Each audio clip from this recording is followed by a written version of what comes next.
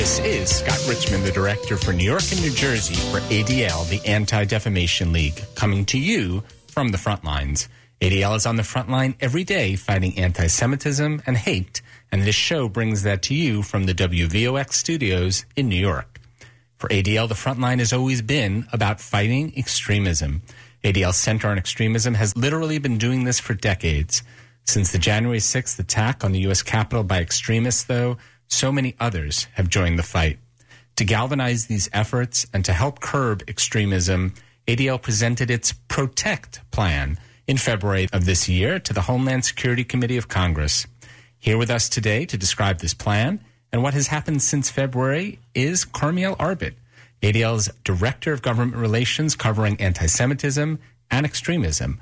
Welcome, Carmiel, to From the Front Lines. Thank you for the incredible programming that you are doing. I can't say how important it is that you are helping to bring the message and the work that ADL is doing and the threats that we're facing on a daily basis to such a large audience. So thank you again. Thanks so much, Carmiel. So let's start with the basics. What is the Protect Plan? The Protect Plan is a plan that came together, as you said in your introduction, in response to the January 6th insurrection, which had been fueled by violent conspiracy theories and white supremacy, and yet was in many ways the least surprising attack in history because it was planned in plain sight online. But what we understood after January 6th was that now that the threat of domestic extremism had become so real to members of Congress that there was both a necessity and an opportunity to engage Congress on this issue. And so ADL put together the Protect Plan, an acronym where each letter of Protect stands for something, and I'll take you through it briefly, but that calls for a whole of government, whole of society approach to addressing domestic extremism. There's no silver bullet that will solve this problem, but rather a number of different pieces. And so what we did is we called on the government to prioritize, that's the P, prioritize preventing and countering domestic extremism. R, resource according to the threat. O, oppose extremists in government service. T, take domestic terrorism prevention measures. E, and the complicity of social media in facilitating extremism. C, creating an independent clearinghouse for online extremist content. And finally, the T in Protect is targeting foreign white supremacist terrorist groups. Each of the letters in this acronym has a corresponding policy action that goes along with it. It sounds very comprehensive. Tell us a bit about how this has been received on Capitol Hill. So what we've seen is really an interesting moment on Capitol Hill. And one of the challenges you always have with Congress is that there are inflection points. Something like January 6th will happen, and then people will move on to the next crisis, whether it's an infrastructure bill or Afghanistan. And so one of the challenges is always to sustain congressional interest on the most pressing issues, even when they fade from the headlines. Unfortunately, this issue often finds its way back into the headlines. But what we've been seeing, which has been in many ways surprising, is a sustained whole of Congress interest in the subject. So we've seen a number of different committees holding hearings, which ADL CEO had a chance to testify just a few weeks ago at Senate Homeland Security Committee. We'll be testifying again for Veterans Affairs Committee. All different committees are really taking up this issue and trying to tackle it in lots of different ways, whether it's holding hearings, building accountability within government, or introducing legislative initiatives, and in some cases passing that legislation. Let's take a step back. I know that part of your role with ADL is meeting very regularly with members of Congress and their staff to discuss this plan. When you do so, how do you frame the situation with extremism in this country and the need for such a plan?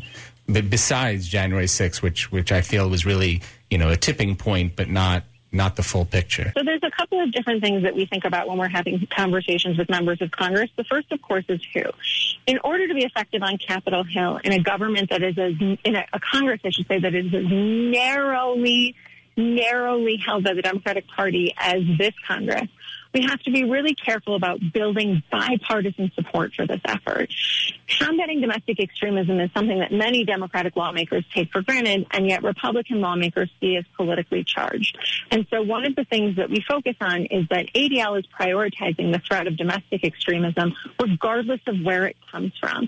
And we're equally concerned about its different manifestations. So whether that extremism manifests online or that the online manifestations of extremism then turn into real-life actions of harm, we make sure that we're talking about it from a politically dispassionate perspective. So that's the first thing. Second, as a Jewish organization and an organization dedicated to fighting hate, we have found that extremists, particularly domestic extremists, are responsible for some of the most violent manifestations of hate against communities across America. It's important to remember that, again, not just the Jewish community is affected by this, but all communities, minorities. This has really become a growing blight in American society. And so we try to talk about both the big picture. We focus heavily on data and what the numbers show. And then we also start looking at, depending on who we're talking to, how it's affecting different members of Congress and their districts, what's going on in their states, because that really helps members connect to the threat of extremism. Have there been pieces of legislation that have already been spawned from this PROTECT plan? Absolutely. So let me talk a little bit about some of the legislation that we've been prioritizing. First was the COVID-19 No Hate Act, which increased hate crime reporting across the country at the federal level. This was a huge bipartisan victory that passed in the House and Senate, was signed by the president, and is something that really brought together both sides of the aisle to target hate in a comprehensive way. We see that as a really critical first step as we think about more ways to combat hate. The second key piece of legislation that's been floating around that has been introduced with 200 co-sponsors in the House is the Domestic Terrorism Prevention Act. What this bill will do is create designated offices within the federal government to specifically address the problem of domestic extremism. You know, one of the problems that federal agencies have is that whatever the issue of the day is may occupy their attention, but it comes at the expense of something else, and it may change on any given basis. That makes future planning really difficult, and it makes it difficult to ensure that there are sufficient resources for really big threats like this. So what the Domestic Terrorism Prevention Act does is it requires data and reporting and then allocating resources based off of that data to ensure that the right threats are getting the right amount of resources. So that's a bill that we're actively working on right now. A third piece that we're working on right now is called nonprofit security grants, and this is something that's passed before. One of the key issues is ensuring that nonprofit organizations, whether they be Jewish or religious or not religious, have access to grants that will help them underwrite their security. What this does is, rather than prevention, which is what the second piece I had discussed does, is it helps them defend when those attacks happen.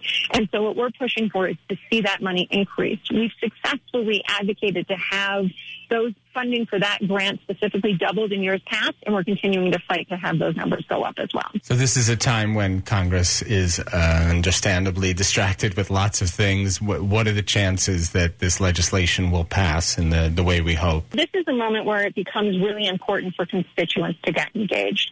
Members of Congress, as you said, as I had mentioned earlier, are distracted by lots of different things and only have so much bandwidth, on the one hand. On the other hand, when they hear from their constituents that these issues are priorities, they prioritize them too. And so I can't urge you and your listeners and all of the folks who are engaging in this program to reach out to your members of Congress to urge them to support this legislation. We remain optimistic. I think that the nonprofit security grants are definitely going to pass. The question will be at what level. We'd like to see those grants doubled. And the Domestic Terrorism Prevention Act, members of Congress from across the country need to be hearing from their constituents that this is still a priority for them, and they will make it a priority too. And how can they do that in the best way? First, I would refer you to the ADL website, where there are all sorts of resources that can help you engage your members of Congress. I would also encourage you to reach out to your local ADL offices to help get involved with different mobilizations that we do, holding meetings for constituents with members of Congress, and joining other events with those members to help their voice be heard. There's a whole section on the PROTECT plan on the ADL website, and we will put the link to that PROTECT plan in the show notes. Just one final question. Should our listeners also be encouraging their state legislatures to take action at the state level? Absolutely. I think one of the most important things with respect to the PROTECT plan, again, is the whole of government aspect to this whole of society approach. The federal government has a number of tools and resources at its disposal, including particularly the power of the purse, to take on these issues head on. But state and local governments have the ability to do so as well. And so I would similarly urge people to engage their state and local elected officials across the nation, we're seeing different forms of legislation, resolutions, and different bills that tackle this problem from different angles, and I would urge you to support those as well. People often have relationships with their state legislators that are a little bit deeper than their federal legislators. So with that, I will say thank you so much, Carmiel, not only for being on the show, but also for the hard work you're doing every day with our legislators to fight anti-Semitism and extremism. Thank you again, Scott. And, of course, a big thank you to the listeners who tuned in to From the Front Lines, either live on WVOX 1460 AM or as a podcast.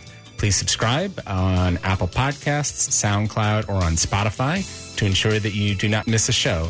Just search for From the Front Lines.